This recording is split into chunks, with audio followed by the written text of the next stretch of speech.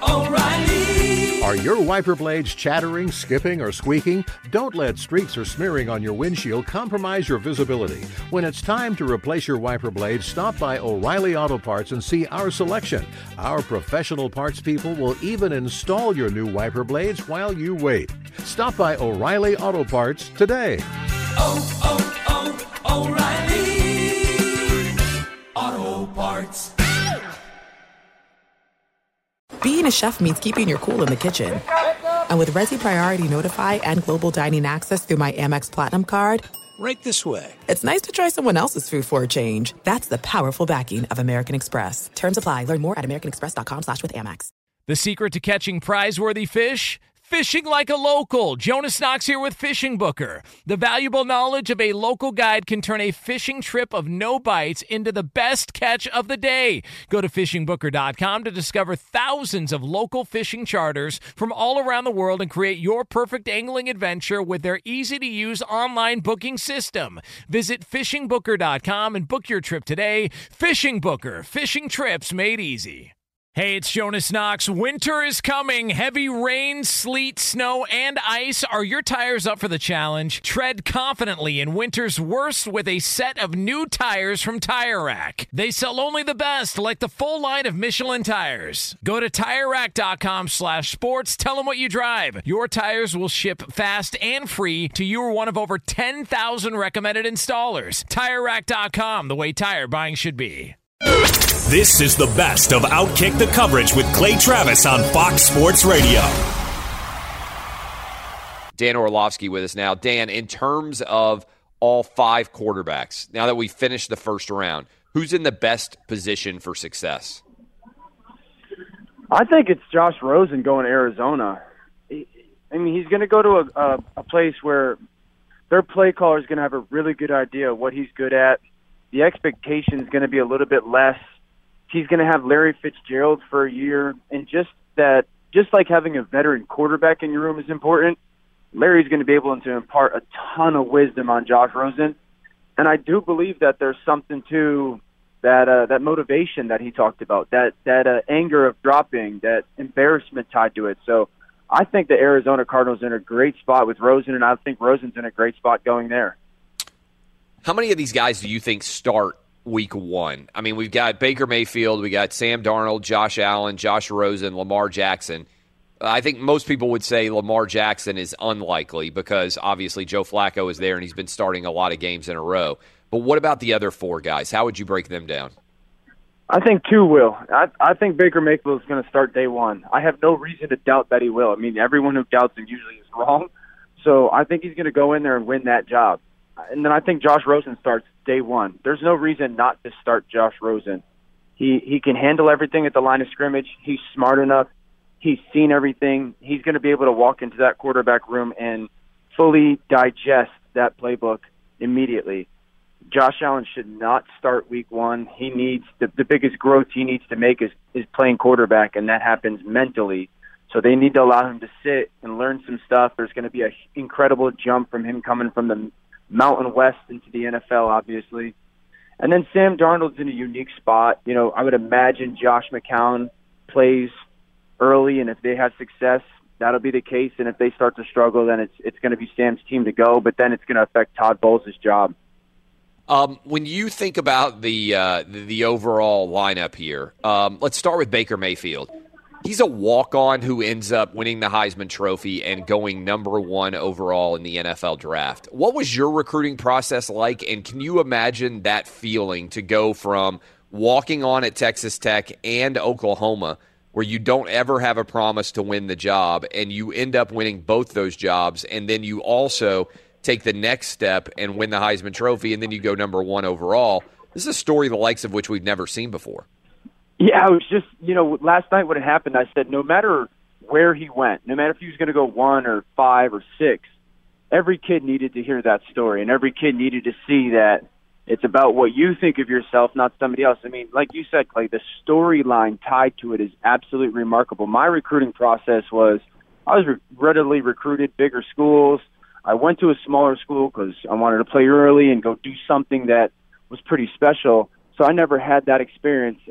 I know guys who were walk-ons, and you always hear, man, I walked on in college, I was an undrafted free agent, and I played for 8 years in the NFL. And that's a remarkable story.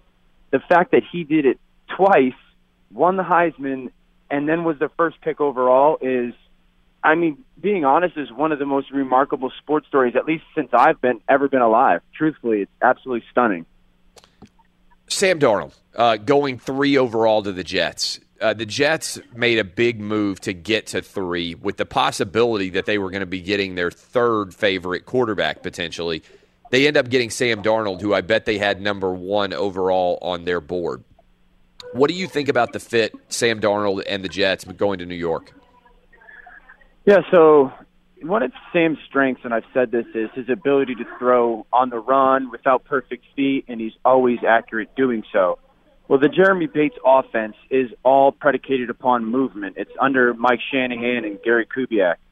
So they're going to put Sam Darnold on the move a ton, and that's going to be a strength of his, running around, being athletic, still being able to be accurate. So it's a good fit.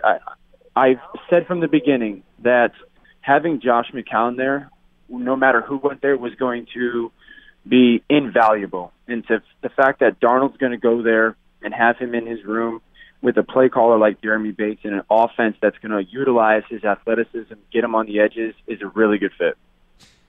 Let's go to Lamar Jackson. He falls all the way to the final pick of the first round, but he goes to a situation potentially where the team is not in that bad a shape. He gets the opportunity to sit behind Joe Flacco for a little while. How long do you think it will be before and/or will it ever happen that Lamar Jackson is officially the heir apparent? How many more years does Flacco have? Break down the Ravens quarterback situation for me. Yeah, it's really interesting to me. The thing is, Lamar's going to need to run a completely different offense than Joe Flacco is going to run. Lamar needs to be in space, on the move, outside the pocket, and allowed to be creative. Joe Flacco's a statue. And so that'll be interesting to me, at least watching moving forward. Do they create a little bit of a package for Lamar Jackson to get him on the field and get him used to, kind of like Pittsburgh did with Cordell Stewart back in the day? I would imagine that this is going to go 2 ways for Joe Flacco. He's either going to be a little bit more representative of the Super Bowl run Joe Flacco because he gets a wake-up call, or Joe Flacco is going to be done by wherever their bye week is. I truly believe that. If Joe Flacco does not play better early on, that organization is in dire need of a little bit of sauce to it, and so Lamar Jackson could be a guy that brings that. So it'll be interesting.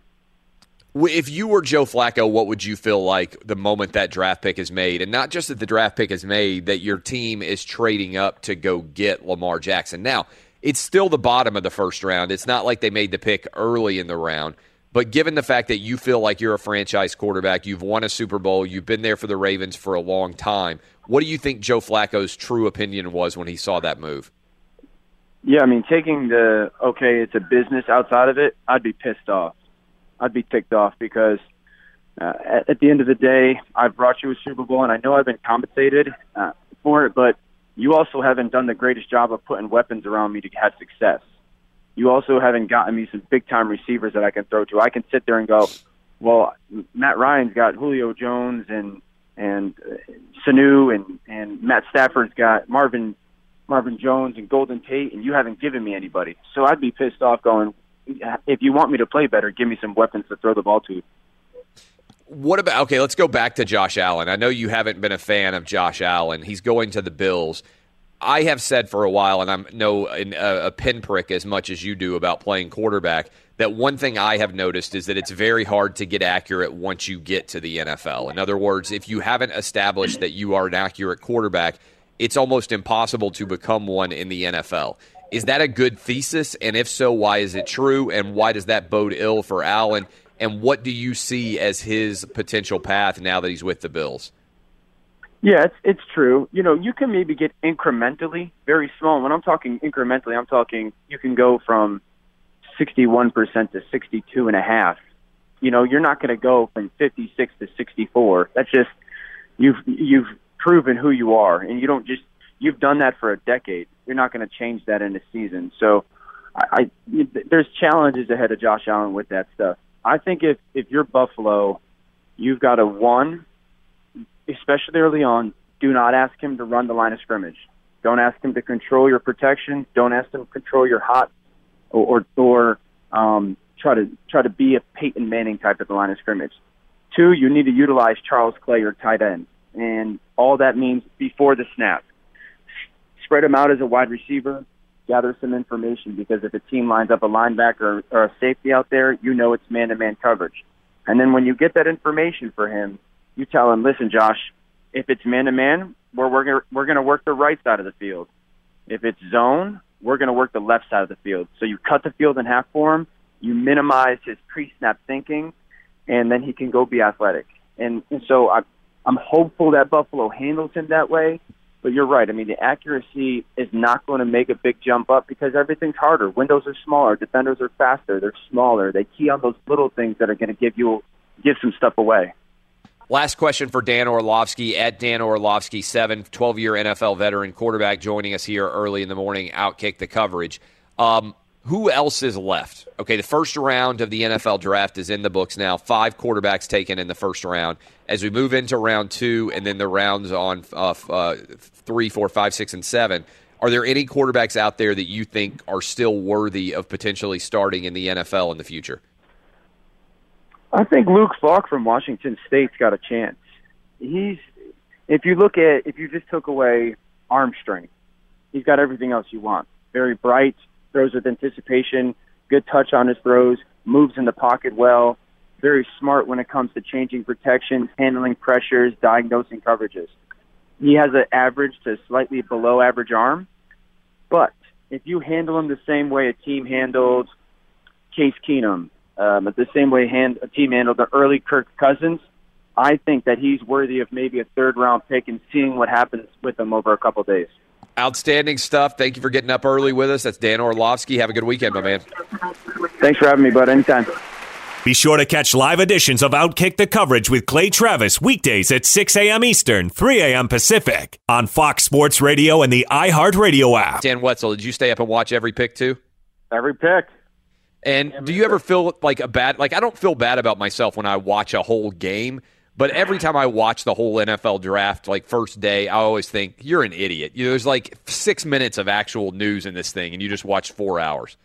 This is the first one I've watched. I usually am at the draft, which can be torturous. There was one that was almost 7 hours long. Ugh. Roger Goodell's first year is a Saturday afternoon. That was when you really felt bad about yourself. Because the weather's good. It's like spring, and you're sitting there, in there all day watching these draft picks. Okay, the 24th pick, the Ravens take an offensive lineman from Iowa. You're like, did I really need to spend time to find this out? Like, and you're analyzing which guy to take, and you'll forget he's even on the team. Yes. In a week, like who, this is just a guy. So, it's a little bit of that. They used to take 15 minutes though. They still have the 15-minute clock. I think it should be like 15. It's 10. I think for the second and third round, isn't it? Isn't it 15? I think they cut it down. Goodell. Oh, okay. The first, I don't know. I guess I sat through. I think it's 10. It used to be 15, and everyone took it. And Goodell came in this first year, and at the end of this torturous session of a Saturday in Radio City, the thing would start at noon. There'd be like Eagles and Jets fans out in the streets of Manhattan, like chugging big beers at like 10 a.m. Yep. You're ready for this thing. It was quite a scene. And he said, we'll never have one this long again. Like it was like his first promise as commissioner. And he did fulfill that one. I'll give Goodell. So it's much better. It's much better. But you feel like a little bit of, it was a little degenerate at the end when the guys it just doesn't really matter, Do you enjoy the booing of Roger Goodell now? Because we played the audio of him, and you couldn't even hardly hear it on television when he walked out. I love that he walked out with the Dallas Cowboy legends, and they still let Roger Goodell have it. And he was like, man, I can't believe you're booing all these Cowboys players, which I thought was actually pretty funny. I now find the hate that fans, and obviously it matters where he is to a certain extent. I don't think if he was in most of the cities, he would have gotten booed like he did there, but you just suspend Ezekiel Elliott for 6 games. It's going to be ugly. I actually find it pretty entertaining. What about you? Yeah, that was a Ezekiel Elliott thing. it gets a little bit much. There's a little bit of that the NHL. You have to boo Gary Bettman. And it used to be like that with David Stern in the NBA. Like he would get and I always wonder, what did David Stern do that everybody hated him? It is pretty amazing. And Bud Selig obviously used to get it all the time too. It's like whoever the commissioner is now. Adam Silver seems to be a little bit popular right now, but that could change in a heartbeat too. But whoever the commissioner is, it seems like everybody decides they hate him. Well, yeah, they've also done a better job. Some of these ones, certainly the NBA, at not having Adam Silver involved at all in discipline. Yeah. And I think that's the big thing when you're suspending guys. Now they do that in the NFL, but nobody believes it because basically it was a directive of Goodell that he was going to get involved in all these off-field incidents and be the judge and Sheriff Roger and all that. But yeah, otherwise it's like, hey man, I brought the draft here for you. Yes. I'm only here because of me. We could have been doing 7 hours on Saturday afternoon, and your wife's going to be yelling at you because you just wasted your whole day sitting in there watching this. So I don't know. It is. I guess it's part of the entertainment at this point. What did you think about the Browns' decision to go with Baker Mayfield? I'm one of these guys that say, I have absolutely no idea whether any of these guys are going to be good or not, and neither does anybody else until it happens. I mean, so I'm not one to be like, that was the wrong pick, because I just don't know. Baker Mayfield could be great. Baker Mayfield could be horrible. He could be right in the middle. The one thing I took from it is John Dorsey, the Browns GM, is absolutely, just bold. I mean, this was a franchise, particularly of late, that was so – every GM they had was so terrified to draft anybody, they would just keep trading down. And, the quarterbacks that came across that they could have had fit every single prototype you ever want, and they didn't want any of them. You want, hey, look at Jared Goff. He's got all the measurables. No, we don't want him. Hey, here's Carson Wentz, a small college, superstar, big, strong. No, we don't want him. Here's Deshaun Watson. He, high level, wins national championship. No, we don't want him. Here's mobile Teddy Bridgewater. Nope. David Carr, prototype. Nope. Every single guy, they were like, we don't want him. We don't want him. If nothing else, Cleveland said, I want him, and we're taking him, and I don't care what anyone says, and I don't care whether I could probably have gotten him at 4. I'm not risking it. Baker Mayfield is our quarterback, and we're taking him. And to a point, same thing with Ward at the quarterback spot at 4, might have been a reach. He doesn't care. This is who he wants. I don't know whether these guys are going to be good or not, but that's certainly a change of philosophy from where the Browns are either too, paralysis by analysis or too scared to take guys, or on occasion would just, oh my God, Manziel's available, just grab him. Let's see what happens. And then you're like, dude, did you realize who you drafted? So at least they were bold. Whatever that pans out to be, we'll see. John Dorsey's career is going to bank on that Baker Mayfield is a good quarterback. I got no idea. We're talking to Dan Wetzel, Yahoo Sports national columnist. When you look at all the picks out there, the one that I found most intriguing of the quarterbacks is Josh Allen, because really most people have not watched him play at all at Wyoming. I'm sure you're like me. You watch college football and the NFL all the time. You've seen Lamar Jackson play a lot. You've seen Baker Mayfield play a lot. You've seen Sam Darnold play a lot. And you probably have seen Josh Rosen play a lot if you're a decent college football fan. You got to be a huge college football fan to have watched Josh Allen play very much, and you also have to have chosen not to watch games that really matter in order to watch Wyoming. So, one, I think he is just, to me, the ultimate, what's going to happen, high-risk, high-reward pick for the Buffalo Bills. But I'm more intrigued by this question, and I don't know that I've talked about this with you. To what extent do you believe high school kid tweets should be real big news? And the reason why I bring that up is I said yesterday on the show, hey, when it comes to criminal arrests, we make the decision that if you are a kid, if you're a juvenile, if you're 14, 15, 16, 17 years old, and your crime is not making public news, and or it also you're not being tried as an adult, that your name, your wrongdoing is not attached to you forever. For instance, let's say that Josh Allen, when he was 15 years old, let's say he got drunk with a bunch of buddies in high school and he drove a car and he got arrested. We would never know about that because that arrest would have been sealed. Now, if it happens when he's 20, everybody knows about it because he's an adult and it's a public record. if we make the decision that what you do from a criminal perspective, by and large, is not news, then we go ahead and toss out all that stuff. To me, that's where going into these tweets when you're 15, 16, 17 years old feels a little bit wrong to me. What about you? Wouldn't judge it for much at all. I think the only thing you would take out of those is ask them what it's about now, And, look, we all do dumb things. Doesn't excuse it. Should be smarter. But I would even be like, let's say he did tweet something that's insensitive or, just wrong-headed, and then said, hey, look, I grew up in this town with these parents, and this is what I was around. Then I went to college, and I really opened my mind. And I have a whole different philosophy on life. That's called maturing. Like you're not supposed to be who you are. You're not supposed to be as an adult who you were at 15. So I wouldn't even care if it was like, he's like, yeah, I actually thought some of these things. I actually thought this was right and not, this was just dumb. Obviously, that's too nuanced of an answer for him to give on the day of the draft. It was smart to just say, this is stupid, but I really don't care. Does somebody in the locker room care? He can explain that, but certainly the way his teammates cared about him, what other people think of him, how he carries himself now is it. So I'm with you. I'm glad there wasn't Twitter and Instagram and all that when I was a kid. And I don't know what, I just don't really take much from it. It doesn't really seem like it's particularly relevant to anything. I mean, I thought the idea that yesterday, more, and obviously it's new news that kind of came out, but that Twitter tweets from, his high school years was a bigger issue than Baker Mayfield running from the cops 14 months. It is amazing. It is amazing. Right? I mean,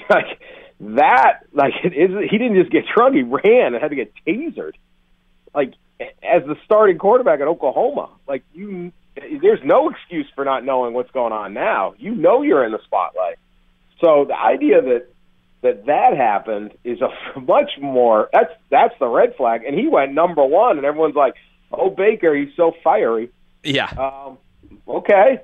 And again, I'd be like, all right, I wouldn't not draft him on that either. I wouldn't totally judge him on that either. I think too often, and obviously there's extremes to this, but everybody's a lot better than their worst moment. And obviously that was Baker Mayfield's worst moment. Hopefully some tweets when you're 15 years old was Josh Allen's, but I don't think a factor. Everything with Josh Allen is going to be whether he can throw the ball or not. I did watch him play a couple times. I saw him play against Iowa early in the year. It was like a noon game. Talk about degenerate and wasting your afternoon. And I remember, a lot of hype about this guy. I just wasn't, not much was happening. If they hadn't been like Josh Allen, I would have just been like, okay, somebody's playing quarterback for Wyoming. Whether that means he's going to be good or not, again, I kind of find it folly, the sports writers that'll tell you that they got this thing broke down. I got no idea. Who knows? A big, strong guy.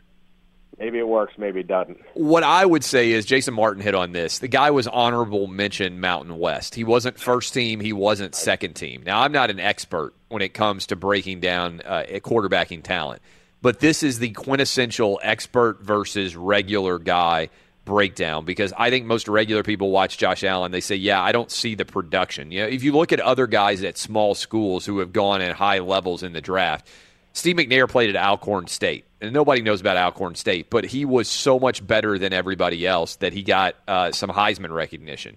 Carson Wentz played at South Dakota State, I believe it was, and his numbers were pretty fabulous, and they won some big games. 3 national titles. Yeah. So, the guy had an awful lot of success. At Wyoming, if you're going to be the number 7 overall pick, to me, you better jump off the page and better be a quality of player that everybody else isn't even close to when you're in Wyoming in order for me to take you at 7 overall. But we'll see what happens. I will say this. We had a lot of kids driving into school with their parents, or you're driving into to high school across the country.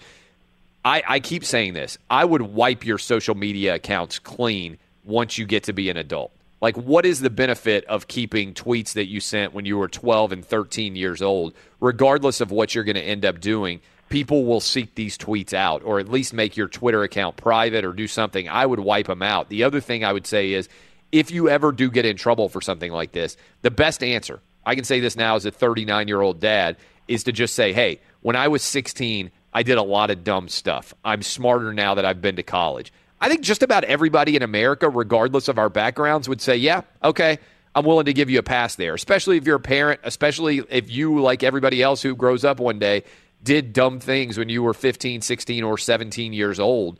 What we want is not for you to continue to repeat the same dumb things and for you to evolve. And certainly everybody out there is trying to be a little bit better today than they were yesterday. All right, I want to ask you about this. We talked a lot about the draft, but we haven't hardly talked about this on the show at all. What in the world happened with the Condoleezza Rice recommendations in the NCAA basketball world? And were they significant from your perspective, or was it just another kind of obfuscation from the NCAA to try to defend what is ultimately an indefensible system when it comes to amateurism?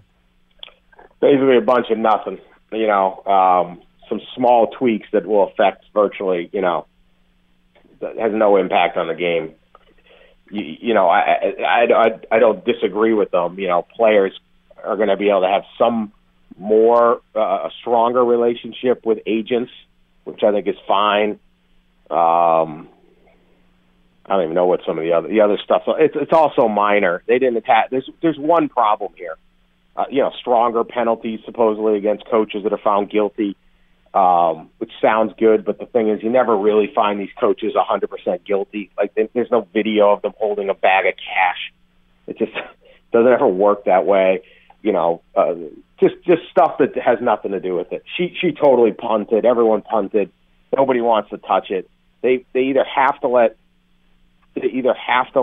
players get their free market. They have to let capitalism reign, or they're sitting there with an NCAA rule book trying to stop the wheels of capitalism in this country, which has never worked and never will work. And you can sit there and say every player should just be really happy that they get less than what they can on the open market and be grateful, but nobody on earth feels that way. Like, everybody wants whatever they can get. And so it was I don't know whether it was a PR move because you bring in Condi Rice and it sounds all this official, but literally nothing will change. I don't even think they really took what the facts that come out in the indictments. They just blamed everything on the NBA. Oh, we got to get these kids out. These kids that want to go pro right away should be able to go pro, and that'll do it. That's like saying there was no cheating in college basketball before 2005. When they didn't have the one and done, like, the cheating was even worse. I mean, it just, I don't know. It was just a waste of time. They hyped it up and they probably overstepped it, and I think they thought they'd get a lot of good publicity. But until you address amateurism and essentially get rid of it, nothing's gonna change here. They're trotting out the same tired arguments. Yeah, it's amazing. I thought we would talk about it, and the story just died, and we never even circled around to it, so I at least wanted to touch on it there with you. Dan, thanks for getting up early with us, and I'd encourage you guys to all follow Dan Wetzel on Twitter. Go read his column at Yahoo Sports. Have a good weekend, my man. Thanks, man. Take care. Be sure to catch live editions of Outkick the Coverage with Clay Travis weekdays at 6 a.m. Eastern, 3 a.m. Pacific. Talking with Casey Smith now. KAYC Smith on Twitter. Go follow her there. Tell her thanks for getting up early in the morning with us. Casey, when you were watching your Dallas hometown, basically, having the draft last night, did you wish you were there? I did not wish I was there, just because I know that I would be bored actually being there. I'd rather watch it. Like, I feel like the draft is one of those things where in person it would be so boring, but on TV it's awesome to watch. So I'm okay not being there. Plus, my dad said that the traffic was awful because it always is in Arlington, and Jerry needs to figure it out. So I was okay being in New York, no question. All right, what about the decision of your Cowboys? I mean, they let Des Bryant go. I don't know that I've talked to you about that. I can't even remember. But there seemed to be an expectation the Cowboys might take Calvin Ridley. They might take DJ Moore. They might take a wide receiver to help to replace him. Instead, they take the linebacker from Boise State. What was your reaction when the pick was announced? Well, going into it, I said that I wanted the Cowboys to make a sexy pick because it always seems like their first pick is kind of boring. And I hate using that word because these guys are incredible football players, but it's like there's nothing exciting about it. It's usually an offensive guard or somebody on the defensive line. So I had a feeling that it would happen. So when it was coming up, I was like, I think they need a wide receiver, but they also need help at linebacker. And going into it, I was really hoping that maybe somebody like Derwin James would fall to the Cowboys, which got really close. At 17, I was thinking, holy sorry, just cut. Barstool Clay, I'm getting used to it. I'm thinking he's going to drop. But when they picked him, the kid was so happy. And I know that's such a cheesy thing to say, but he's wearing the America's team hat. He's from Texas. He played 8-man football. I'm just thinking, you know what? I can't hate this pick. It's totally a Jerry Jones pick, but they needed help at linebacker. So maybe a little bit less needed help at wide receiver, but I was okay with Dez being let go. So they'll figure that out along the line. But you can't hate a kid that loves to play for the Cowboys as much as he does. You had Johnny Manziel on your show this week at Barstool, and he talked about all sorts of different things surrounding his career. One of the big comparisons was Johnny Manziel with Baker Mayfield. What did Johnny Manziel say about Baker Mayfield? What do you think about Baker Mayfield? How do you think he'll do? I asked him straight up what he thinks about the comparisons between the two, because that's all you've seen throughout this whole process is that Johnny Manziel and the off-the-field issues looks like Baker Mayfield with the arrest and all of that, and then you see Baker Mayfield being compared to guys like Russell Wilson or Drew Brees because of his size. So I asked Johnny what he thinks about that, and he said that every time this conversation comes up, he understands why Baker Mayfield is trying to distance himself from Johnny Manziel, because that's what they're trying to do is say, hey, look, the off-the-field stuff might look similar, but at the same time, they're not the same guy. So there was a conversation we had on the podcast that was dropped yesterday about exactly what would happen to Baker. There was maybe some thought that he would fall out of the first round from his agent, and then there was also the thought if people could overlook the off-season stuff, the off-the-field stuff, that he could go really early. Now, obviously, going number 1 overall was shocking, but Johnny understands why Baker would want to distance himself. My question, Clay, and it's a good question for you too, is Baker was really good in college, very electric football player, but going up against Big 12 defenses doesn't say to me, this kid's absolutely going to be able to go up against the NFL defenses the way he did, which was the same question for Johnny because of his style of play. I understand Baker has a better arm, but at the same time, there's still a lot of questions for me with Baker. I don't think he was by far the number 1 best quarterback in the draft, but apparently the Browns looked at it and said, we don't care about what happened off the field, and we're going to take this kid. And Johnny understands those comparisons are going to happen. He thinks that Baker will be okay long-term as long as he keeps his head on straight. It is interesting to compare the two, if for no other reason than what you just said. The Big 12 had 1 player drafted in the top 10 in this first round so far. The SEC had 10 players drafted. And so when Johnny Manziel dominated, or when Cam Newton dominated, or when Tim Tebow dominated, they've done it in an era of the SEC where the best players are there. That's the reason why I didn't like Lamar Jackson. When Lamar Jackson has played against SEC defenses, I think he's gotten exposed, including against Mississippi State. He hasn't been that great against Kentucky. He just went 1-1 against them. And LSU absolutely dominated him in a bowl game. And so my belief is it's going to be tough for Lamar Jackson to translate. And that's a good point about Baker Mayfield. He hasn't played against an elite level defenses the same amount as an SEC or even an ACC player might. Now, to be fair, they did score an awful lot of points against Georgia, even though they lost in that Rose Bowl semifinal of the college football playoff. What else jumped out at you from round 1? Are you a believer in Sam Darnold, Josh Allen, Josh Rosen, or Lamar Jackson? In fact, before I even get to that, what do you think about covering teenager tweets? When did you get social media? You're younger than me. Like, at what age did you get Facebook, and at what age did you get Twitter? I think Facebook went public to people outside of colleges, because I think for a while you had to have a college that's exactly email right. address. I think that went public when I was a junior in high school, maybe a sophomore, but it was around then, and we had no idea what it was. I mean, nobody did. And I remember sitting in study hall or homeroom or whatever it was called, and just typing these things on your Facebook status and thinking it was hilarious, and that you had no idea that it would ever come back to get you. And in college, the same thing, underage drinking, like the slutty Halloween costumes, like all of those things, you had no idea that it would come back. And so I ended up getting rid of my Facebook, not just because of that, just because I didn't want it anymore, but I thought that I don't want somebody to go back and look at me when I was 16, having no idea what Facebook looks like, seeing what I was saying. I can't imagine having Twitter at 12 years old, 13 years old, like some of these kids do, or even Instagram. It's baffling to me that you are allowed to do that at that age, but that's where we are. These kids that are getting drafted were barely teenagers. saying things. Now, I'm not saying that it's okay to tweet whatever you want, but I can't imagine somebody going back and looking at what 13-year-old Casey thought. That would be horrendously bad, probably.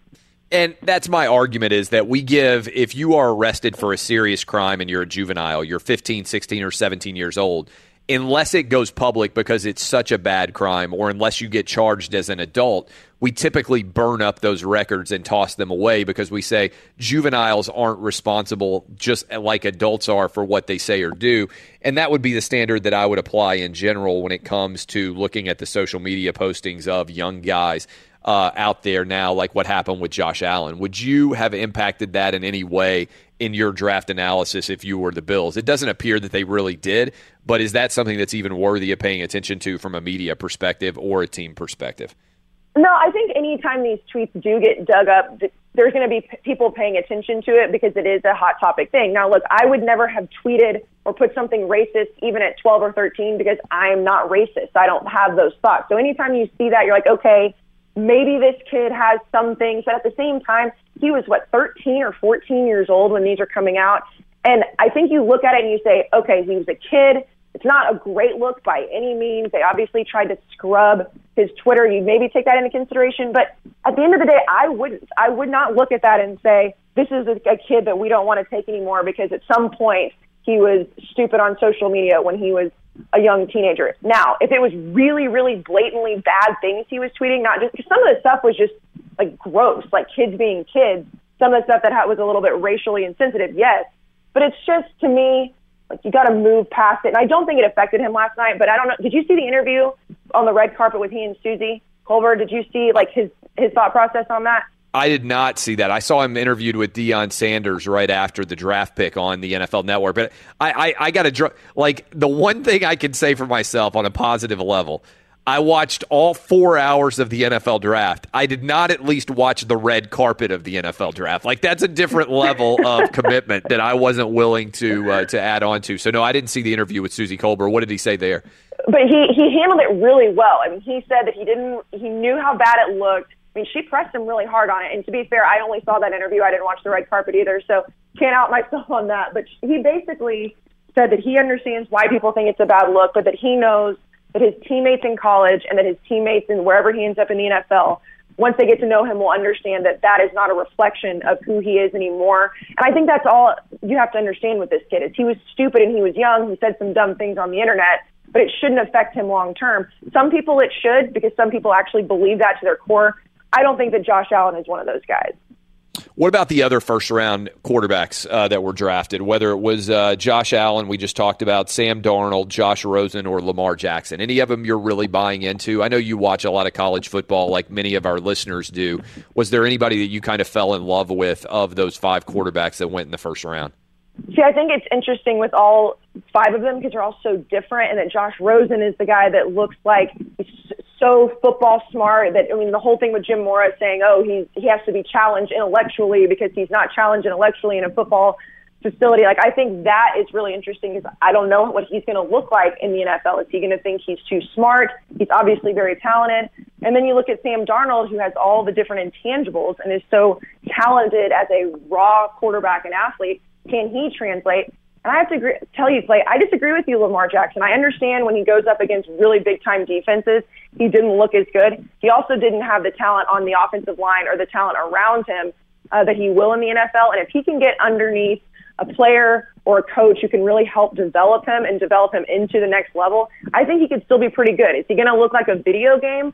Probably not. But I was kind of hoping that the Patriots would take a look at him and say, okay, look, we'll bring you in, let you play underneath Tom Brady and see if you can translate and give you a couple of years to develop in the league. Because I think if he gets in the right system, he could end up being pretty successful. You had a decent amount of coverage when you were in Boston surrounding all the drama of the Patriots with Belichick, with Brady, with Gronk. We haven't really talked about it much on the show. But Brady's going to be 41 this year. Gronk now has made it clear that he's coming back for another year. I think it's fair to say that there remains tension inside the Patriots locker room. If I told you right now over under 1.5 years for Tom Brady to continue to play, would you take the over or would you take the under? I would take the over just because from everything that we know, Tom Brady wants to play until his arms fall off. So I feel like he's stubborn enough to where he will play. However, I believe his contract is up at the end of of 2019 or going into 2019. I know Gronk is there too. And I've said this before, anytime you've got a wife like Giselle who's coming out and saying that you know, she doesn't want you to be playing football anymore, happy wife, happy life, you understand that. There's Yes, that indeed. element that's playing into it. So I'm going to take the over just because I think Tom Brady is still playing at such a high level and he knows he wants to, but it wouldn't surprise me if it is coming to an end because there is a dysfunction that's going on, and Bill Belichick would be on that list too. Is he going to end up leaving and wanting to go somewhere else? It just depends on how bad it is in Foxborough, and that's yet to be seen. Game 7, Celtics. We haven't talked about this much either because we focused almost entirely on the NFL draft, but the Boston Celtics are coming back home against the Bucks in a Game 7.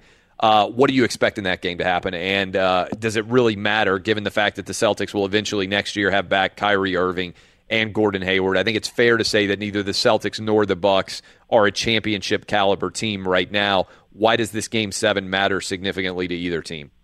I think that for Celtics fans, Game 7 is important because it shows that they don't just need Kyrie Irving and Gordon Hayward to look good or decent, because this is a really young team. And outside of Al Horford, these are a lot of really young guys. So from the Celtics fans that I've talked to, they just didn't want to get embarrassed in the first round. They understand this is not a championship caliber team, like you said, without those two guys. But making it out of the first round after a tough series like this, I think just shows that there's a lot of talent that's going to be developed and that they're going to be a really good team next year. And you're right, neither one of these teams are going to be making it out of the East, maybe not even to the Eastern Conference Finals. But it's been such an interesting series going back and forth with Chris Middleton and the Bucks being so good some nights, and other nights the young guys for the Celtics really stepping up. So it'll be interesting to see what happens. I think the Celtics pull out a win. I think it'll be close.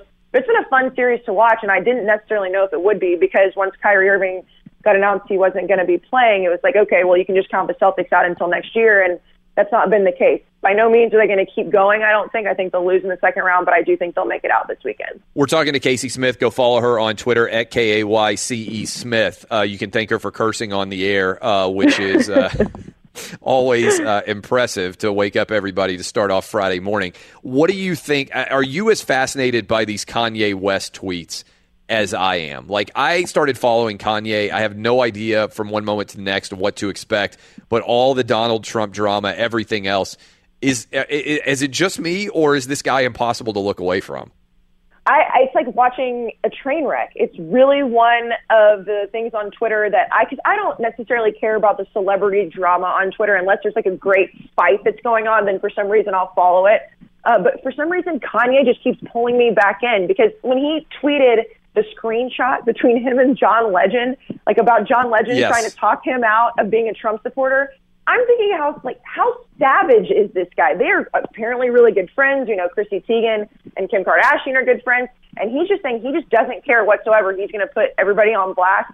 And I don't understand. Like, I want to picture him just sitting in a room by himself doing it. That's what I want. Is that he's like, you know what? I think I'm just going to fire this out to millions of people today just because I feel like it. It's very fascinating to me. It is pretty wild. What are you looking forward to the most over the weekend? Will you watch the NFL draft now that round 1 is over? Will you watch the NFL draft more on Friday and Saturday, or will you pay more attention to the NBA and or the NHL?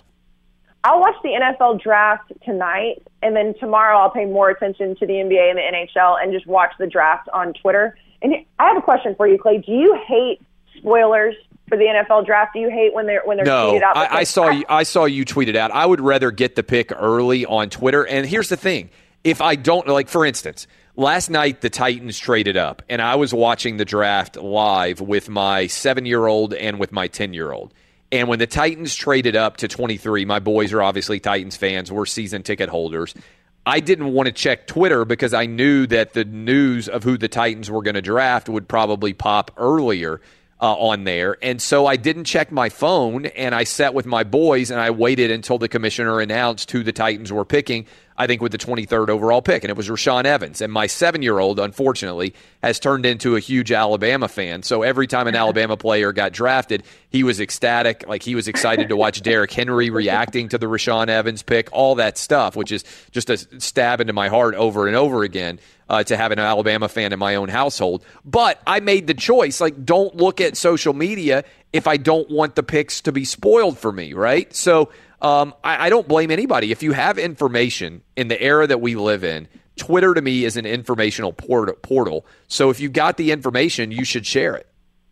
Yeah, I feel like in a perfect world, I wouldn't want to know who's getting picked. I would stay off Twitter, but you know that's impossible because A, if you work in sports media, you need to be on Twitter, and B, there's so many different ways to get that information.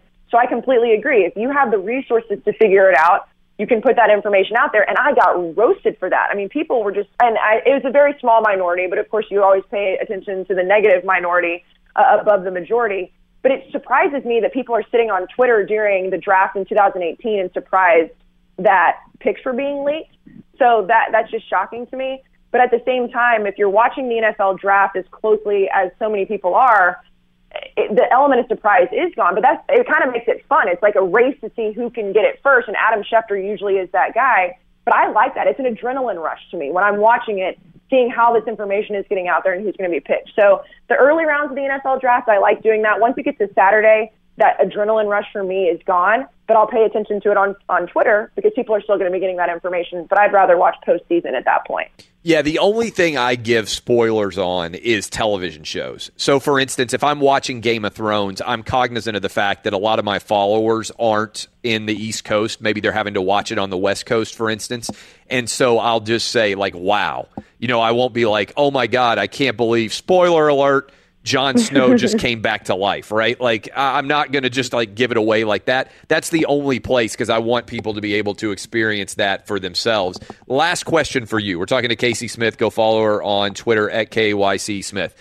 What's too much money to spend to go watch, like, Sunday? My wife was saying, hey, should we take everybody and go watch the Preds against the Winnipeg Jets? All right, Sunday in Nashville. I got Little League Baseball to coach on Friday, so I can't go to that game. But I'm not just buying tickets now for me and my wife. I've got to buy tickets for my entire family. So I've got 3 boys, so we have to buy 5 tickets. What is too high of a dollar figure to spend to be able to go watch a postseason hockey game? Like, because that's what I'm rationalizing with you right now. Like, I've got StubHub open on my phone, and my wife's like, let's do it. But I'm like, I don't know. For 5 people, it's different than 1. It's different than 2. What's the dollar figure? Clay, happy wife, happy life. You have to do it no matter what because Laura wants you to. That's the way this goes. Sadly, that's actually probably what I'm going to end up doing. Yeah, I mean, the question is how much money do you want to make your wife happy? That's what you have to just boil this down to. If there's a dollar limit on that, you don't want to tell her that. You might as well just do it and just kind of suck it up and make her happy. That's my thought process on this. Here's the problem. It's going to cost, like when I'm looking right now, I don't want to go and sit. I refuse now to go sit at the top of an arena. It's going to be like $400 a ticket. So I'm spending $2,000 to take my family to go watch a hockey game. Yeah, I wouldn't do it just because I don't like spending a lot of money for tickets unless it's 100% something I have to be at. But at the same time, I'm not married and I don't have 3 kids that'll probably be like, well, why can't we go? Are we poor now? You have all of these things you have to think about, Clay. It's a lot of money, but maybe you just do it. That's why I walk around the house turning out all the lights. That's what dads do. Casey Smith, thanks for getting up early with us. Go follow her on Twitter at KAYC Smith. Are your wiper blades chattering, skipping, or squeaking? Don't let streaks or smearing on your windshield compromise your visibility. When it's time to replace your wiper blades, stop by O'Reilly Auto Parts and see our selection. Our professional parts people will even install your new wiper blades while you wait. Stop by O'Reilly Auto Parts today. O'Reilly Auto Parts. At Bet365, we don't do ordinary. We believe that every sport should be epic. Every home run, every hit, every inning, every play. From the moments that are legendary to the ones that fly under the radar. See for yourself when you sign up today and get $150 in bonus bets when you bet just $5. Whatever the sport, whatever the moment, it's never ordinary at Bet365. 21 plus only. Must be present in Ohio. If you or someone you know has a gambling problem and wants help, call 1-800-GAMBLER. Terms and conditions apply. It's Freddie Prinze Jr. and Jeff Dye back in the ring. Wrestling with Freddie makes its triumphant return for an electrifying 4th season. Hey, Jeff, Are you ready to rumble our way into an all-new season of Wrestling with Freddie? You better believe I have. I've been practicing my body slams, and I'm jacked. All right, don't go injuring yourself now. We'll be highlighting the best stories and matches of the week in wrestling from AEW, WWE, and have one-on-one talks with the best talents in the world of pro wrestling. Listen to Wrestling with Freddie on the iHeartRadio app, Apple Podcasts, or wherever you get your podcasts. I'm Diosa. And I'm Mala. We're the creators of Locatora Radio, a radiophonic novela, which is a fancy way of saying a podcast. Welcome to Locatora Radio Season 9. Love at First Listen. This season, we're falling in love with podcasting all over again. With new segments, correspondence, and a new sound. Listen to Locatora Radio as part of the My Cultura Podcast Network. Available on the iHeartRadio app, Apple Podcasts, or wherever you get your podcasts.